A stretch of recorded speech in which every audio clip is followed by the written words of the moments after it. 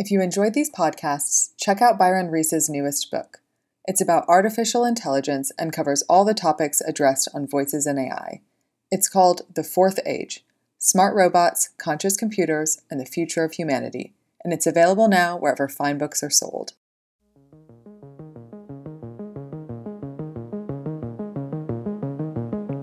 This is Voices in AI, brought to you by GigaOM, and I'm Byron Reese.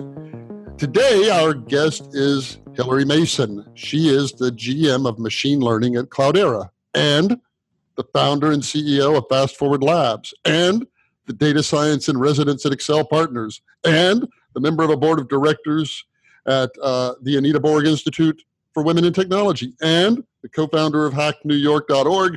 That's as far down as it would let me read in her LinkedIn profile, but I have a feeling if I'd click that more button, there would be a lot more. Welcome to the show, amazing Hilary Mason.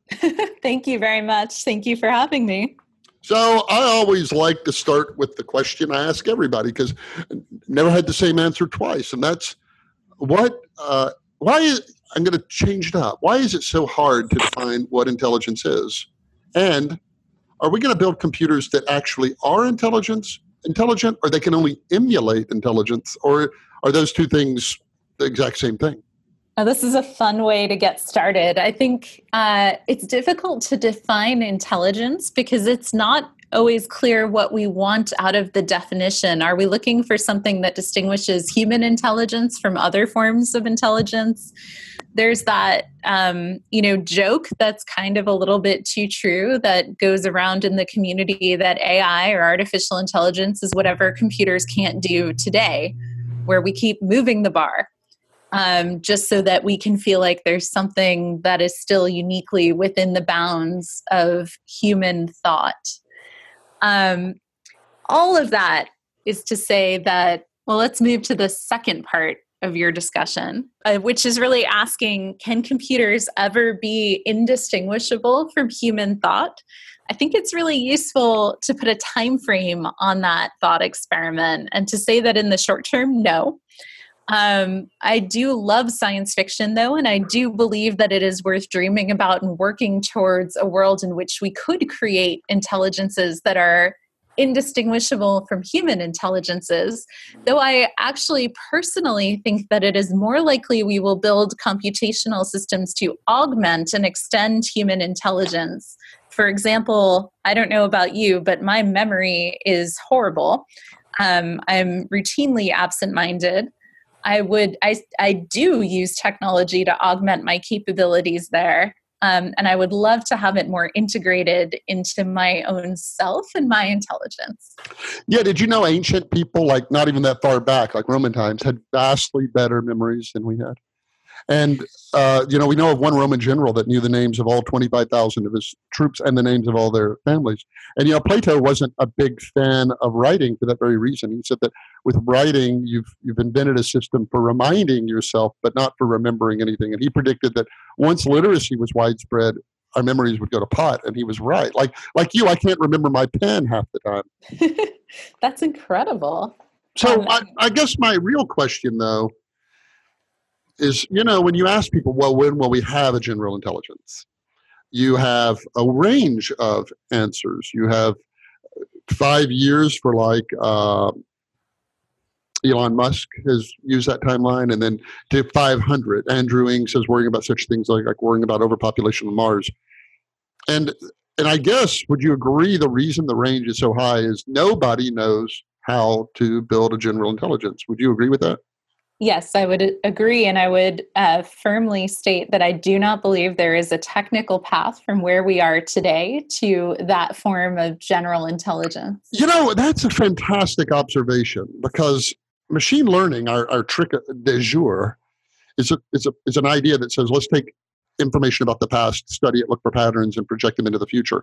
And that may not be a path to general intelligence. Is that what you're saying? That is what I'm saying, that we know how to build systems that look at data and make predictions or forecasts that infer things that we can't even directly observe, which is kind of remarkable. But we do not know how to make systems that mimic intelligence in ways that would distinguish it from the systems or from humans. I've had 100 guests on this show, and I believe that and they virtually all believe we can, with your caveat about the time frame, create a general intelligence, even though they all agree we don't know how to do it. And the reason those two things are compatible is they have a simple assumption, and that is that humans are machines, or specifically our brains are machines. And you know how the thought experiment goes. If you could take what a neuron did and model that, and then did that 100 billion times and figured out what the glial cells do and all that other stuff, there's no reason you can't build a general intelligence. Do you believe people are machines, or our brains are purely mechanistic in the sense that there's nothing about them that cannot be described with physics, really? So I do believe that, with the caveat that we don't necessarily understand all of that physics necessarily today.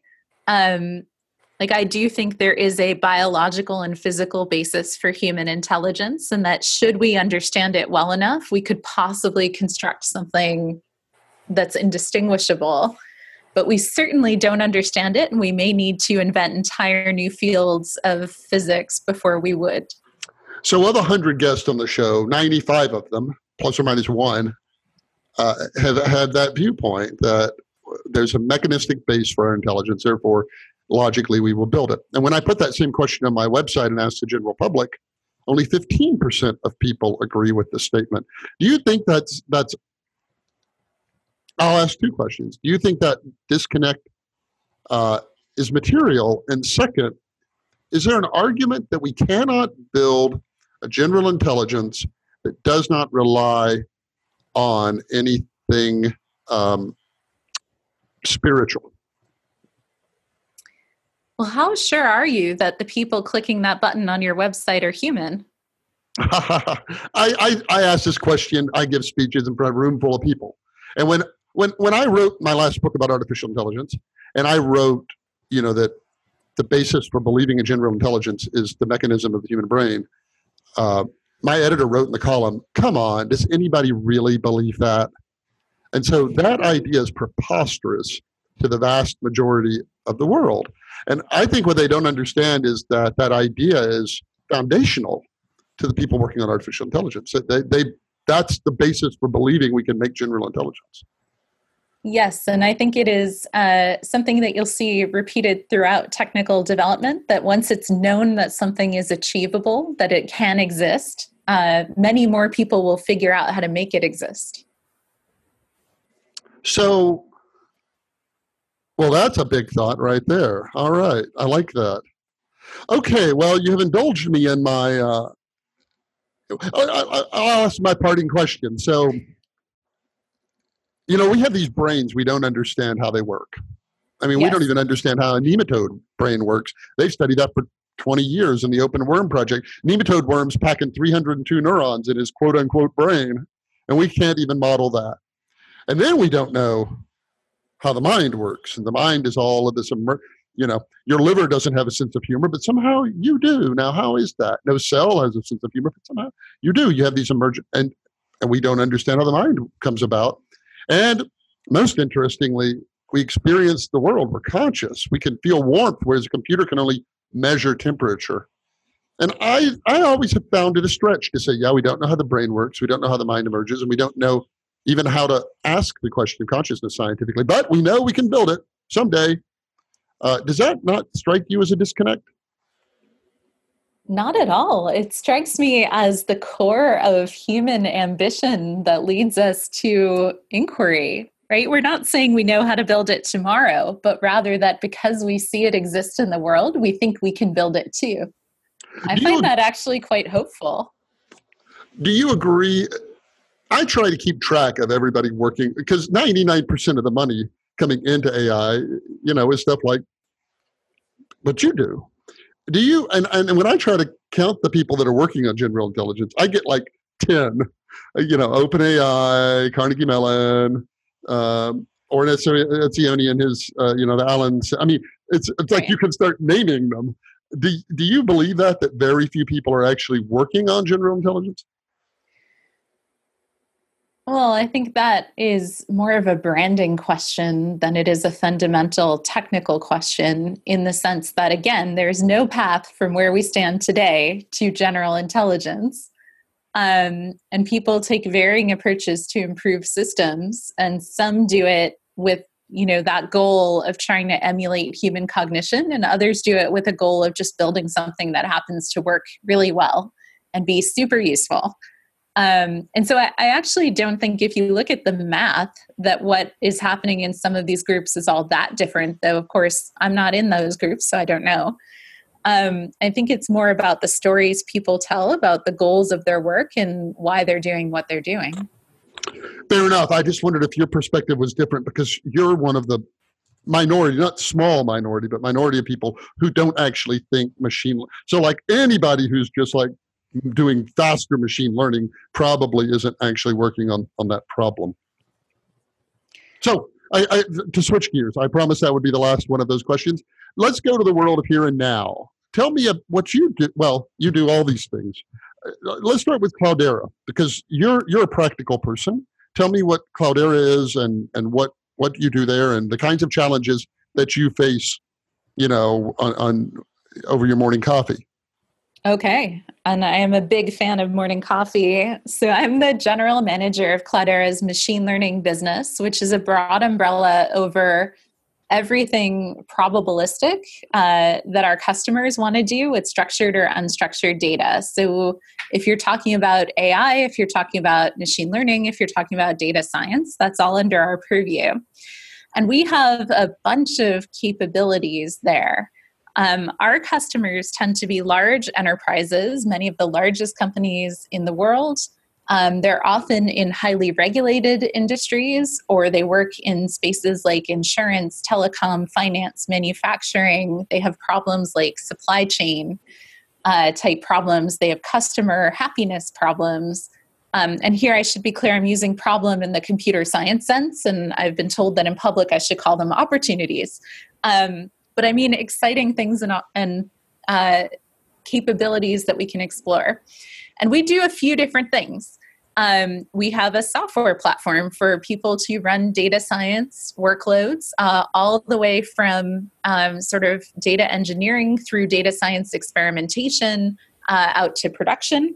We have a set of consulting services that help our customers figure out what a great data strategy should look like and how to execute against it effectively.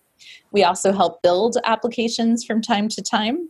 And we have an applied machine learning research team that sort of looks 6 months to 24 months ahead in terms of technical capabilities that our customers will want to use to progress their missions, and makes them easier to understand by exploring them in the context of real-world business problems. So the kinds of things I think about with my morning coffee are, what does the world look like when our customers, who today tend to have somewhere around, usually 3 or 7 are the numbers I get, machine learning models in production at scale, what happens when they want to have 1,000? How do they effectively manage to give data scientists access to all the tools that they want, which are evolving very quickly, while at the same time ensuring the security of their data? These are the kinds of questions we think about, and the kinds of business problems. And one of the great privileges of this position is getting to see people from, people taking data off of airplanes all the way to manufacturing environments, to banks, looking at things like anti-money laundering algorithms. It's fascinating. So can you talk specifics? I understand, a lot of times you can't, but are there any stories you can tell us of one of those fascinating things that came to you and you came up with a solution and it was like, wow? I mean, yeah, we have a bunch of stories. Some of them are super exciting, very forward-looking. So things, for example, like working with a surgical robotics company to help imagine the future of their surgical robots by solving a research question, which was, given video coming off endoscopes during surgery, is it possible to use machine learning, in this case, deep learning, to figure out when a surgery is going awry, and therefore eventually to build a product that can help a surgeon actually have better outcomes? this is the kind of question we love because it's something where we don't know if it's possible at the beginning, but we can put a really nice process around it and one by one answer questions that get us to a useful outcome. I'll give another example, if that's okay, which is on the complete other side of the space where we work, where we had another customer where we worked hand in hand with them, their bank, to really reduce the cost of operating their call center and help their customers get better outcomes without having to call in at all. And that one I find fascinating because the work that happened was not mathematically interesting. It was fairly straightforward data science. No new math was created to do this. The challenge in this project was really integrating a bunch of systems together and then affecting change. So taking a year worth of phone calls into a call center and doing speech to text, taking all of that text and clustering it, getting experts to look at those clusters and label them and figure out what people were actually calling about and what the best interventions were, connecting that into a call center software system so that when people called in, it would give them access to those recommended interventions and then collect data from those folks to refine the quality over time. And then eventually proactively reaching out to customers to help them when they had a problem before they even got around to calling in. Right. So this is a very different kind of data science problem where, again, the math is very straightforward. It's been well understood for decades, but the outcome is incredibly impactful. And so here I've given you two, one that was a true R&D question and one that was really about organizational effectiveness and identifying the outcomes that people care about. You know, when I hear you tell these stories, I think to myself, our ancestors our descendants are going to look back at us and think we like waltz through our lives like drunken sailors on shore leave, just sort of making decisions based on just kind of anecdotal evidence. And then there'll be this clear demarcation at the point at which we mustered the power of data to build it like a collective memory for the whole planet. Because I can't look at anything in my life anymore and not realize I'm probably doing this really poorly, and yet there is actually a solution to it. And that gap, I just have to think, in that gap is an enormous amount of human potential and satisfaction. Do you ever get kind of struck by that like everywhere we look, we're surrounded by places that data could shine light? Absolutely. I mean, if you just think about things like simple home repairs, right? Like this is something that some people know how to do. You could sort of point your phone at it and have a, augmented reality demonstration of, move this bolt this way and that nut that way. And, maybe you can actually do some plumbing without knowing really what you're doing. And I think there are many opportunities to augment our own skill in many different areas with that data and information, but with the caveat that takes away some of the fun. Fair enough. And also, I kind of like to think about the other side of the equation, though, which is you can show a child a line drawing of a cat, and they'll say, "Oh, there's one," and then they'll see a Manx cat without a tail, and they say, "Oh, there's a cat without a tail," even when you never told them there was such a thing as a cat without a tail. And yet there's some essence of catness that those two ears and those eyes and those whiskers, that toddler learns at it effortlessly. And yet our models need so much data to train, and they make the simplest mistakes. Are those the kinds of things you think, like, how do humans train themselves on sample sizes of one? And why do our models need so many? Do you have thoughts on that? I mean, one-shot learning is a very active area of research for just this reason, I think, which is that in many real-world applications, we don't have those large, clean, rich data sets to rely on. But yes, I absolutely find it fascinating that, human beings have this ability to recognize patterns with such a small relative amount of data, and the machines we build don't necessarily share that. I'm an optimist about the future. Anybody who reads my writing, I believe we will use these technologies to increase the productivity of everybody, and that it will usher in a new golden age of humanity and all of the rest. And yet, we're all aware of the potentials for abuse of this technology as well. And what's interesting is if you take a nefarious use, like, hey, you could listen to every phone conversation. The same exact tools we build to do good things can be used in these bad applications, and so forth. So, how do you balance the good uses of this technology that are pro-human, and then there are ones that tear down? How do you think that's going to play out in the future? And are you an optimist?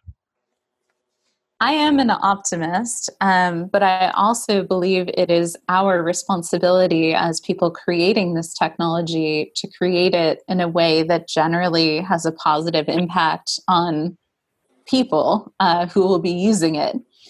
And I think that doing this well is really a matter of who is empowered by the technology, who's in control of it, who has a right to understand which decisions are being made by it. And who can appeal those decisions, and does a system like that even exist? And I can tell you that many systems today do not take those questions into account and are designed explicitly to be exploitative. As people building AI or data science technology, it's our responsibility to make sure that we are not the ones building those things. And how do you put some flesh on those bones? How do you do that? Well, how do you make sure that everybody well, go ahead. So I think we have to change the modern practice of AI such that when you build a system that impacts people, there is an expected step or two in that process where you are trying to understand and evaluate that impact. And if you're interested in specifics, or folks listening are, I co-authored a very short book on this with DJ Patil, who was the chief data scientist for President Obama, and Mike Lukides from O'Reilly, designed specifically for technical practitioners to think about steps that they can take to mitigate potential harm of the systems they build. Now, that will only get us so far as to control things that you could potentially foresee. There are always going to be unintended consequences, and I think we need tools and means to appeal and manage those as well. Do you think explainability, and I noticed you seem careful in your choice of words about these other steps. I'm a bit of a doubter about explainability personally. If you went to Google and said, when I do a search on Akron, Ohio pool cleaning, I come up number 5, and my competitor's number 4. And why are they 4 and I'm 5? I would think the folks at Google would say, I have no idea. Like, there's no way to know out of 50 billion pages why they're 4 and you're 5. And the number of variables that go into it is 800, it's 1,000, it's 1,200, and it changes dynamically with the rising of the sun. Do you think AI systems are inherently explainable, or if we put that burden on them, are we not inhibiting the advancement of the? If you can't explain it, we can't do it. Would inhibit it. I do think there are applications where explainability is a requirement, and therefore, if you can't get a reasonable explanation, you should not be using that particular capability in the system. But I don't think that's true of most AI applications. I do think explainability and interpretability are important for general practice. It's quite possible to build a system that's doing something less than optimal, even if it happens to be scoring very well on your test data sets. This is just one tool to help you figure that out. So it's not just about explainability for avoiding bias, it's explainability for building the best possible system. On that other topic, though, there are other ways to do bias testing that are statistically significant and robust, and again, have been useful in the wild in understanding situations where nobody intended to encode a bias, but it ended up being expressed in the end result anyway. So things like showing higher paying job opportunities to people with traditionally male names over female names. I doubt anyone ever programmed that in explicitly, but the fact that it happened, and the fact that we can understand that it happened means that we now have an opportunity to correct it. So we're running out of time here, and you have all of these other things that you do. What's another project or initiative or story you would like to tell before we wrap up here? I feel like I'm shortchanging all these other things that keep you so busy. I am always getting into trouble, and I have a lot of hobbies. Well, if I can add one more quick plug, I'd say check out the Anita Borg Institute for Women in Technology. They support the Grace Hopper Conference, which is, I believe, one of the biggest events for women in technology, and have numerous other programs for supporting women at many levels of their careers. So it's a wonderful organization. All right, Hillary Mason, it has been a fascinating half hour. We could go on indefinitely, but you have to go do all the stuff that you do. How can people keep up with you personally and your writing and whatnot? Well, thanks for asking. I'm at hillarymason.com. That's Hillary with one L. And then H. Mason on Twitter. Thank you so much. And come back and visit us again. Thank you, Byron. This was a lot of fun. If you enjoyed this episode of Voices in AI, please check out the other ones. And in addition, Byron Reese hosts another podcast about AI called the AI Minute. Every day, it's a minute or two of daily reflections about AI. It's available wherever you find your podcast of choice, and in addition, it's an Alexa skill, so it can be part of your flash briefing every day if you own an Alexa device.